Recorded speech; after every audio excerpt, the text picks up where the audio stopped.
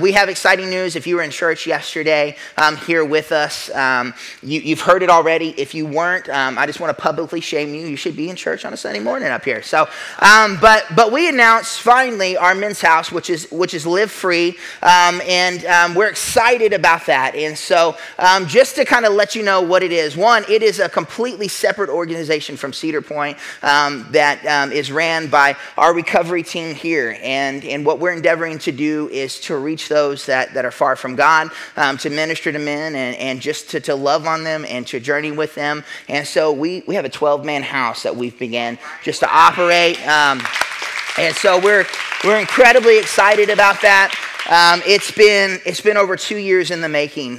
For me personally, it goes back further than that. As Pastor Rick, it was a part of the original vision here at the church. And so people have been praying about this for a long time. And as my wife and I came in here to leadership and just things that had opened up with the team, with Jill and Caleb Sprider, we had just the opportunity to begin to move in that direction and to create this ministry and this work. And we're so excited for it.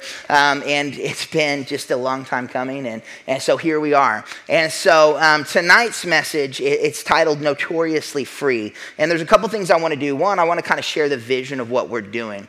And I want to let you in on a little secret. The vision of what we're doing is what happened in my life. You know, when I came into the church, I was broken. And I know many of you know my story, but the first few times I came here, I was intoxicated. I was drunk in the back, messed up from a weekend of God knows what. And my life was a wreck. But there was things that I found here. There was things that God did in my life that I wasn't even looking for. It's wild to me to even look back. You know, I showed up for my kids. I wanted to give my kids a different life. I was fine. I wasn't worried about me, but them, right? And God really began to straighten me out on that one. And then I had a huge motivation for money. I was running a business. The church was buying my things. And so I kept showing up here because I was afraid if I stopped attending, they would stop buying stuff from me. And I really didn't want that to happen. And so over time, I accidentally found what we share in our home, and it's what we try to do here as well. So these things overlap. The vision of the church and the vision of the house are the same because our needs are the same. And you may be in a spot where you need, to journey very intentionally with people for a period of time. But I have news for you. Those people that need that are no different from you in our needs, right? We all need the same thing. We all need discipleship. We all need community. We all need to know what our purpose is and to begin to utilize it. And so tonight's message for some of us will be a reminder. For some, it may be an encouragement. And hopefully to others, it's eye-opening. Hopefully it awakens you to what God has for you and what we try to do here intentionally week after week. And so we want to just talk about the freedom that God has for us. I see so many people inside the church even, and it breaks my heart that are trapped in addiction, that are trapped in lies, that year after year can't seem to break free. And I was one of them. I mean, I showed up here for over half a decade, and you wouldn't know it by any of my actions Monday through Saturday. Sunday, man, I was solid. I was a solid dude on Sunday morning. But after that, I wasn't. And it was because I didn't understand really what Jesus had come to do, right? There's so much that he came to do. And for so long, I thought it just had to do with eternity. But the reality is it had to do with now, too. And setting us free from the sin nature, our flesh, those desires, and to do a work in us and to call and equip us to something greater. And so as we open up tonight, I want to open up with one of my favorite stories. And it's Matthew chapter 2, and it's Mark chapter 2. Where Jesus calls Simon, who later became Matthew. And it's so significant to me because I see so much of myself in him because he was a tax collector. And not that I was a tax collector, I was more of a tax evader. But the thing was that of the time that tax collectors were looked down upon. They were considered to be thieves. They weren't welcomed in communities. If you were to become a tax collector, your family wouldn't want anything to do with you because you betrayed your people. You betrayed your country. You were all of these things that were unwanted, and you were just kind of just the scum of society. And me and my brokenness, I relate to that. But more importantly, I relate to what Jesus begins to do in his life. And so again, Mark chapter 2, Mark is part of our Gospels. Matthew, Mark, Luke, and John, those 4 books tell the life and the ministry of Jesus. And so here we have Mark chapter 2, verse 13. And it says, then Jesus went out to the lake shore again and taught the crowds that were coming to him. As he walked along, he saw Levi. Sorry, I said Simon earlier. It's been a long day. Like I said, all those energy drinks, man, just mess with my head. Levi, son of Alphaeus, sitting at his tax collector's booth. Follow me and be my disciple, Jesus said to him. So Levi got up and followed him. So here you have this broken man, this sinner, this person who's unwanted, and Jesus sees him and calls him to follow him. And what's really crazy about that is the people that were following Jesus, his disciples already, they would have wanted him to be around. Again, he was like the worst of the worst, the bottom rung of the ladder. He was awful. And here Jesus is saying, you, in all of your brokenness and all of your mess, come to me. And what I love about that is for so long, I thought my mess and my life made me unwanted, by God, that God wouldn't want to deal with me. And some of that was perpetuated by churches that I encountered, right? Where they would say, hey, listen, you need to take a bath before you take a shower. You can't, and that's metaphorically, of course, but your life's too much of a wreck. You can't be here. You can't do that. You need to fix things. And not that all churches are that way, but some are, right? And we encounter those. And then some people are that way, right? And they're just like, you need to be over here until you get it together. And so I had that picture of that. That must be how God is. But when we look at the gospel, when we look at the scripture, that's not at all how God approaches broken people. He says, you, right there. He's in his tax collector's booth. You couldn't be more in the middle of the sin. And God's saying right there, that's got to be significant, right? Think about you in your lowest moment, because this is a low moment for him, whether he knows it or not. And maybe it's in the trap house, and God's saying, you, come follow me. Maybe it's in the middle of an adulterous situation, and he's saying, you, come follow me. Maybe it's in the middle of you judging the people around you or looking down upon them, and God's still saying, you, come follow me. Soften your heart to my call, to my word, to the plan and the purpose I have for you. And he says, come follow me. And at once, Levi got up and followed him. Later, Levi invited Jesus and his disciples to his home as dinner guests, along with many tax collectors and other disreputable sinners. I love disreputable sinners. Anybody in here ever been a disreputable sinner?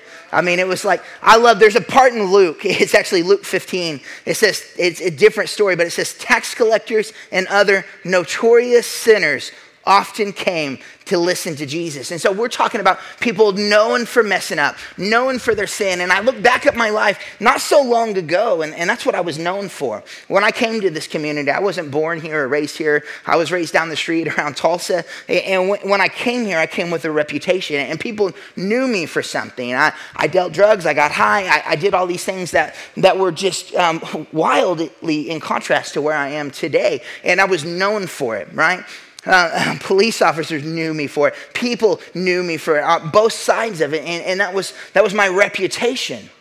I was notorious for it, and these people are notorious for it. But they're found with Jesus, and it says so. Later, Levi invited Jesus and his disciples to his home as dinner guests, along with many tax collectors and other disreputable sinners. This next part, there were many. Say many. Many people of this kind among Jesus' followers. Because Jesus came for the broken, right? For the sick. And he continues. And it says, but when the teachers of religious law, who were the Pharisees, saw him eating with tax collectors and other sinners, they asked his disciples, why does he eat with such scum?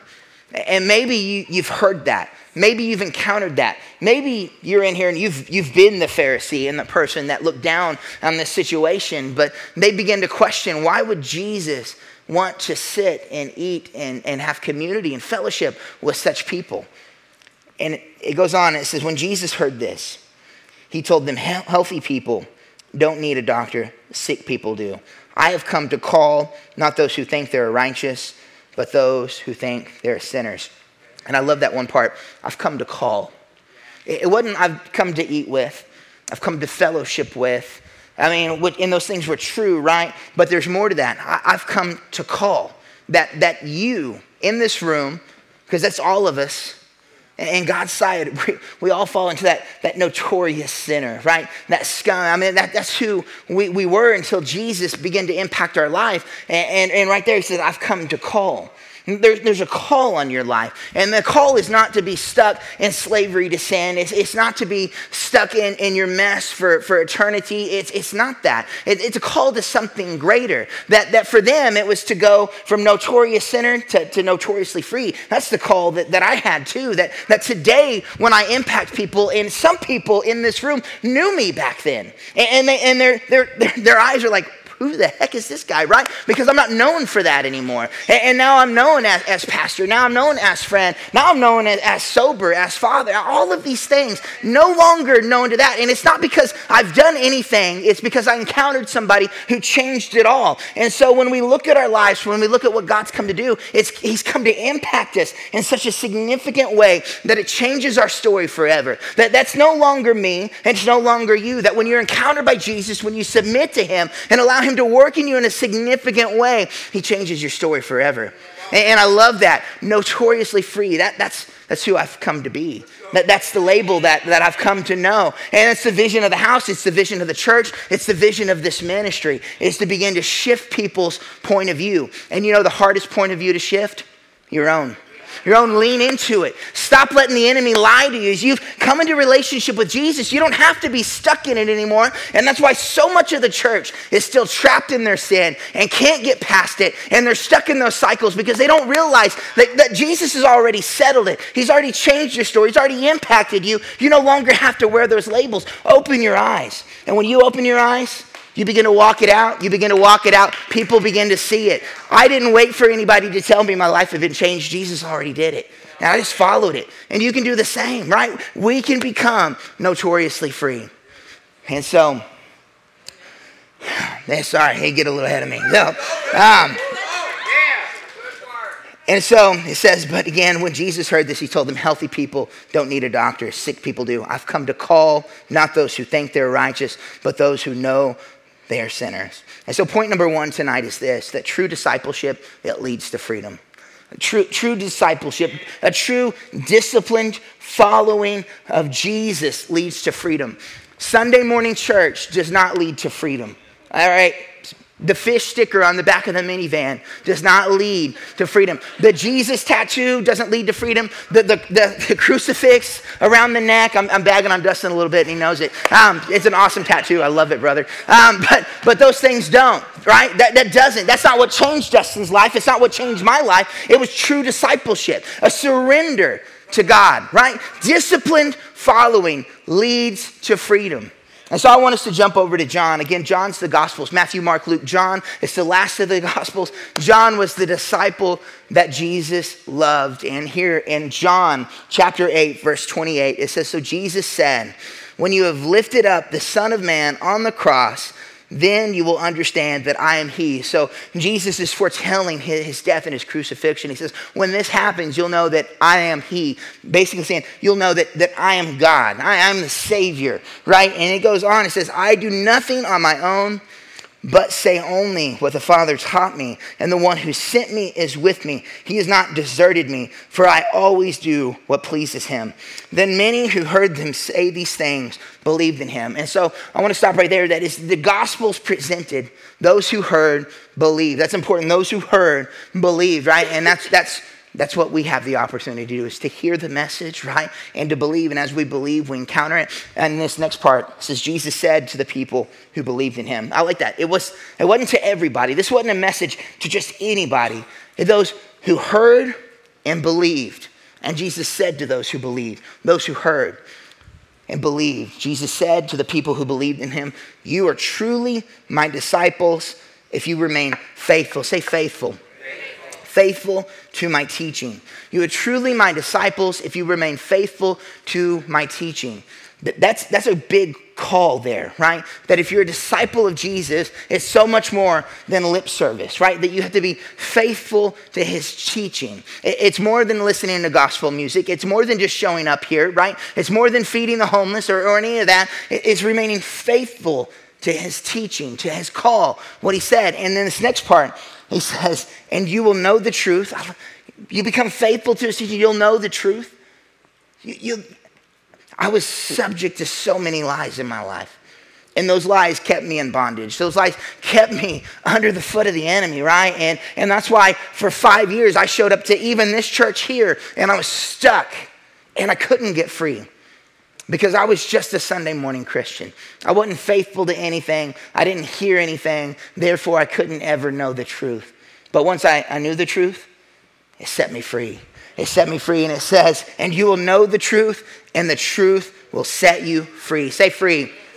Free, that when we're disciples, when we hear the message, right, and believe and remain faithful to his teaching, there's freedom in that. And that's what I love what we do here, because there's so many things out there that will say, man, your situation is a result of you were a victim, all of these things, and this is who you are. That's bullcrap. That's worldly teaching. That's not God's word. And the cards we dealt are not just what they are. The cards we dealt are, I mean, if we take them from God and say, I want this, God's like, I want better for you too. But outside of these walls, sometimes we hear an alternative message, and there's a battle inside that makes us want to lean into it because it's so much easier than taking responsibility, right? So much easier than saying, oh, I'm going to step up. I got to do something. What? The ball's on my court right now? And we've got to hear the message. We've got to believe. We've got to be faithful. And we'll know the truth. And the truth will set us free. And so we believe in discipleship, right? We want disciplined followers. We want people who lean in. God's called you. Remember, you're notorious sinner, but I've come to call. He's come to call you to be a disciple. He called Levi from his tax collector's booth to a purpose, to a mission, to be a disciple, to hear, to believe, and to follow. And that same call, it's to us right now. And so again, he says, Jesus said to the people who believed in him, you are truly my disciple if you remain faithful to my teaching, and you will know the truth, and the truth will set you free. Continues in verse 33, and it says, but we are descendants of Abraham, they said. We have never been slaves to anyone. What do you mean we'll be set free? And I love this right here, and I wanted to continue because there's so many of us that don't realize that we're in bondage to something. I went through so much of my life, and the things I was in bondage to were completely different. I really thought that it was addiction, but I mean, it was unforgiveness that kept me in addiction, right? I was a slave to something and I didn't even see it. And even then, they were slaves to something, they didn't see it, and it continues. And it says, Jesus replied, I tell you the truth. Everyone who sins is a slave to sin. A slave is not a permanent member of a family, but a son is part of the family of ever. So if the son sets you free, you are truly free. Say truly free. Truly free. That when we're called by Jesus, when we're called out of the middle of our mess, he invites us into his family. And if we hear, if we believe, if we follow, we're truly free. You no longer have to be stuck in cycle after cycle. You no longer have to be in captivity. You don't have to live that way anymore. Just lean in to what God has for you. Hear his voice, believe his message. Discipline yourselves to follow it. Discipline yourselves to follow it.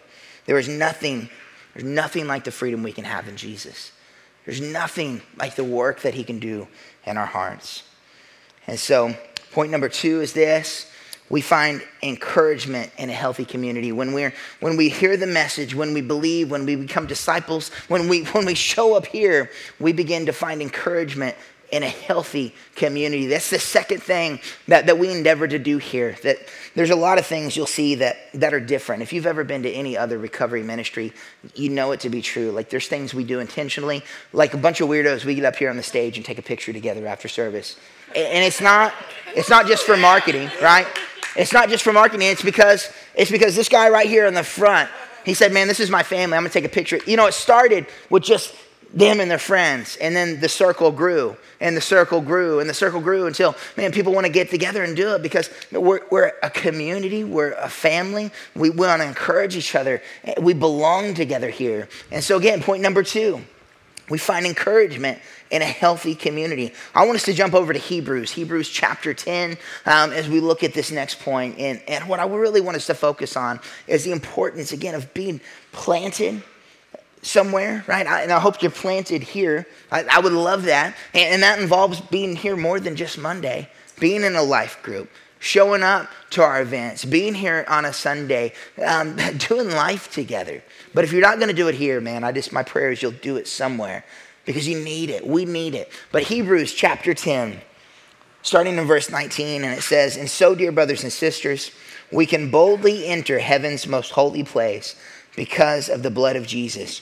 By his death, Jesus opened a new life-giving way through the curtain into the most holy place." And so here the writer of Hebrews is just revealing just this work that God has done, right? This access that we've been given to God. And it continues, it says, "And since we have a great high priest who rules over God's house, let us go right into the presence of God with sincere hearts, fully trusting him. For our guilty consciences have been sprinkled with Christ's blood to make us clean, and our bodies have been washed with pure water." And so that's what we're talking about when we're disciples, right? That God does this work. That's the work of salvation that they're talking about here, right? That when we're called out of the middle of our mess. Our stories changed, right? We don't have to be that way anymore. We don't have to live in our sin. We don't have to carry the burdens of the past that a work's been done because of all this. But he continues and he says, "Let us hold tightly without wavering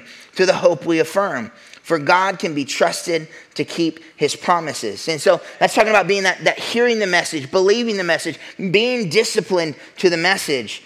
And then it goes on, "Let us think of ways to motivate one another to acts of love and good works. And let us not neglect our meeting together as some people do, but encourage one another, especially now that the day of his return is drawing near."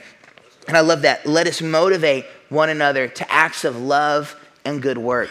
That there's a work that God does in us, right? The Holy Spirit moves in us.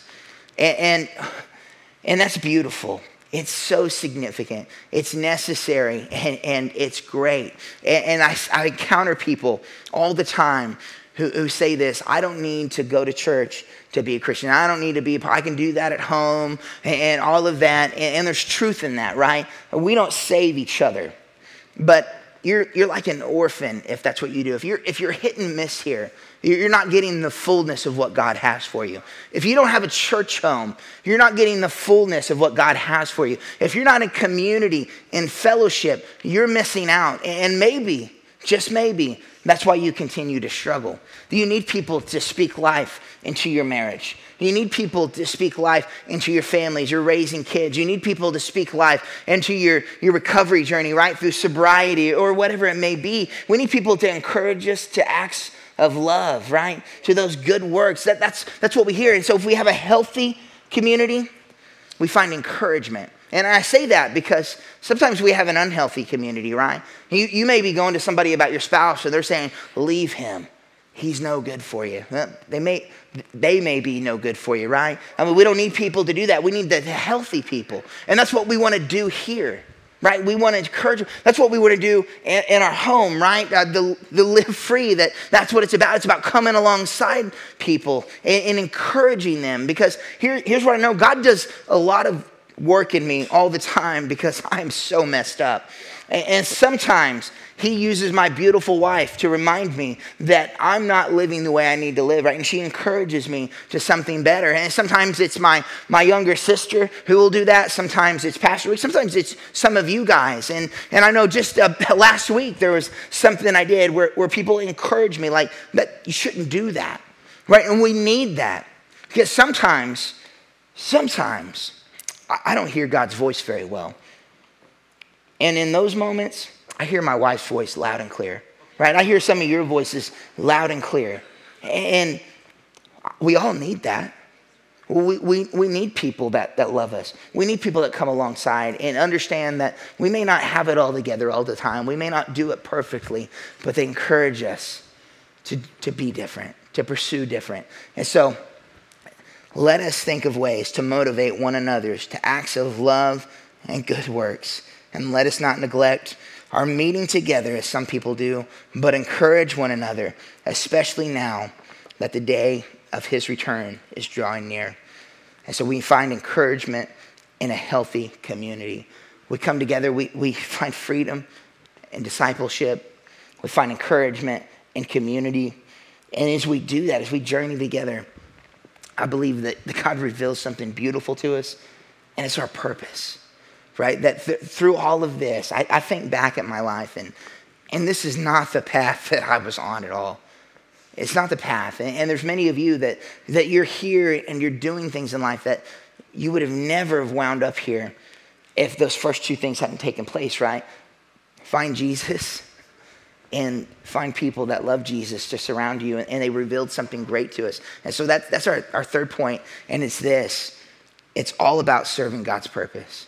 That everything we do here, everything we encounter, everything we're motivated to is God's purpose, God's plan, God's calling. All the things that I pursued on my own, insignificant, unimpactful.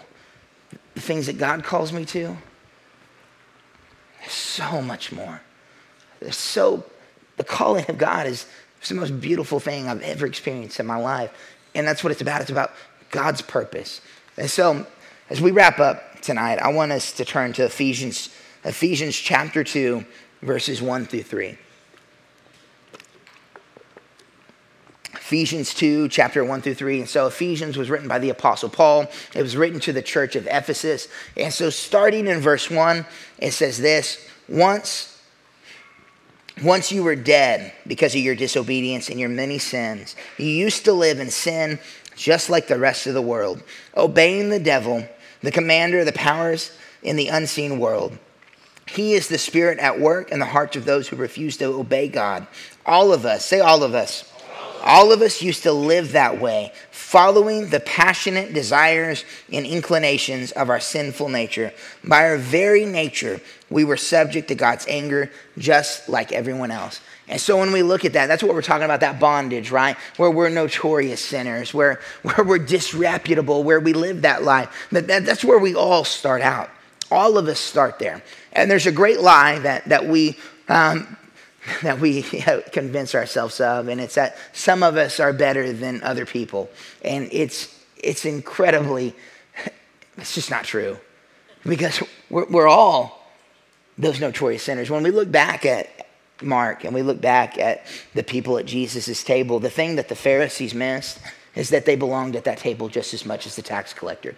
They belonged at that table just as much as the prostitutes and everyone else, because without Jesus, without the work of the Spirit, we all are unclean, unrighteous, unholy, far from God, and we all fall into this category. But there's hope.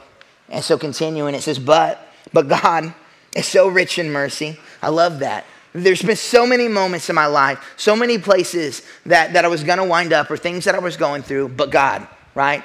So many but God moments. I remember being homeless at the Claremore Motor Inn, but God showed up and he rescued me, and I didn't even know it for years that he was moving, right? And in the middle of addiction, I remember overdosing and I should be dead, but God showed up way before I realized that I had something greater, a greater calling on my life. And there was this moments where I didn't deserve a family and I thought I'd messed it up, but God showed up, right? And there's all these moves, all these things where God shows up and he changes our story. And even this, we were dead to our sin. We were dead in our trespasses. We were far from God, slaves to our flesh and to our desires. But God's so rich in mercy, and he loved us so much that even though we were dead because of our sins, even though we didn't deserve it, even though we couldn't earn it,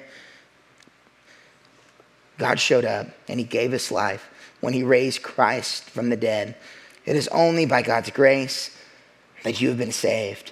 For he raised us from the dead along with Christ and seated us with him in heavenly realms, because we are united with Christ Jesus.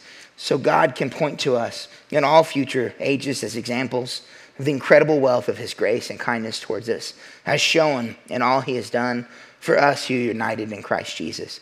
God saved you by his grace when you believed. It's hearing that message, believing that message, faithfully following that message, and you can't take credit for it is a gift from God. Salvation is not a reward for the good things we've done, so none of us can boast about it. And I love verse 10. I encourage you to lean into verse 10. It says, for we are God's masterpiece. The whole beginning of Ephesians there, that first part we read, was talking about how we were dead in sin, slaves to our desire, and it seems like a message that's full of hopelessness and despair. And if you read it just by itself, it's depressing. But then the narrative changes and God shows up. But God moved, right? But God delivered Jesus on a cross so we could be set free. And then as it transitions to verse 10, and it goes from you're a notorious sinner, you're disreputable, you're unsavable. It goes from that and it comes to you're God's masterpiece. Why? Because Jesus. Right? That you're no longer that your story's changed, that the truth of the matter is we can go from notorious sinner to notoriously free, right? That we can go from disreputable sinner to child of God. God shows up and you're God's masterpiece. Every one of us that would call on his name, every one of us that would lean in to his message, that would hear, that would believe, that would follow. For we are God's masterpiece. He has created us anew. Created us anew. Taken who we were. Taken all of that and made it new, different, changed, unrecognizable. That my life today, I know, is unrecognizable. And I can't take credit for it, right? It's a gift from God. There's not a single good thing in my life that I can say was me. But God, Jesus showed up. I'm God's masterpiece, created anew in Christ Jesus. So, say so. So we can do the good things he planned for us long ago. That all of it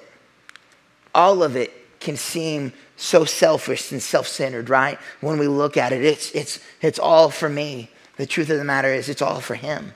That everything he's done in me, I didn't deserve it. It was a gift. He set me free. He saved me for his purpose, to serve his purpose. And I tell you what, you may be sitting here and you're like, that sounds awful. That sounds like slavery. That's freedom. It's freedom that I no longer have to be subject to the world, that it's only in that moment, in that surrender, that recognition of God's purpose, that I'm truly free. That I'm truly delivered from bondage, that I'm truly away from my past. So God created us anew. We're God's masterpiece so we could do the good work, the good things that he planned for us long ago. And so we want to see everyone who walks through these doors awaken to their purpose, pursuing it wholeheartedly, experiencing freedom, surrendered to Jesus, and making an impact in our church, in our community, in your family, so we can do the good work that he called for us long ago. To recap tonight, point number 1 is this: true discipleship leads to freedom. When you believe, when you hear, when you follow, there's freedom. There's freedom in God's message and what he's done. And we don't have to wait for that. It's now. It's now in this moment in this life. Number 2, we find encouragement in a healthy community. I hope that when you show up here, no matter what you've been going through, no matter what you've experienced, I hope that you find love and encouragement here. Because that's the heart of Jesus. And if you're not finding that, it's not because God's bad or God's message, it's because we have. But we should find encouragement in a healthy community. And number 3, it's all about serving God's purpose. It's all about serving God's plan. It's all about pursuing him. And it's in that surrender, in that submission, that we can go again from notorious sinner to notoriously free, that we can begin to live a life of freedom, the life that God's called each of us to. And so tonight, everything we talked about, everything that we do here, it's centered around Jesus. If you didn't pick up on all the hints throughout tonight, maybe it's your first time, and you're like, man, I thought I was showing up to someplace else. Is this not an NA meeting? No, it's not. But we're here to get you saved. That's what I want to do. And so, man, I hope that through the night, as you've been sitting here, man, I hope that there's something that's been going on inside of you, because our goal, again, it's all about God's purpose, and God's purpose is to set you free. And you're only free through relationship with Jesus. And so if you're in here tonight and you've been struggling, maybe in depression and sin and anger, despair, or whatever it is, there's freedom to be found in a relationship with Jesus. And so that's the greatest decision you can make. It's the most impactful decision you can make. And it's a decision we want to call you to tonight. So if you're in here and you've never done that, you've never made Jesus Lord of your life, when we end service, we're going to have some people up front that would love to pray with you and for you, to lead you into that relationship with God, to lead you to that place of surrender, to lead you to that place of freedom. And so again, if that's you, here in just a moment, we're going to encourage you to step out of your seats and come down front. Maybe you're in here and that was you way back when, or maybe last month, and something got a hold of you. You got off track, and you took your freedom and you gave it up, and you surrendered that, and you're back in bondage, and you want to know, man, can I come back home? I want what I had. Absolutely.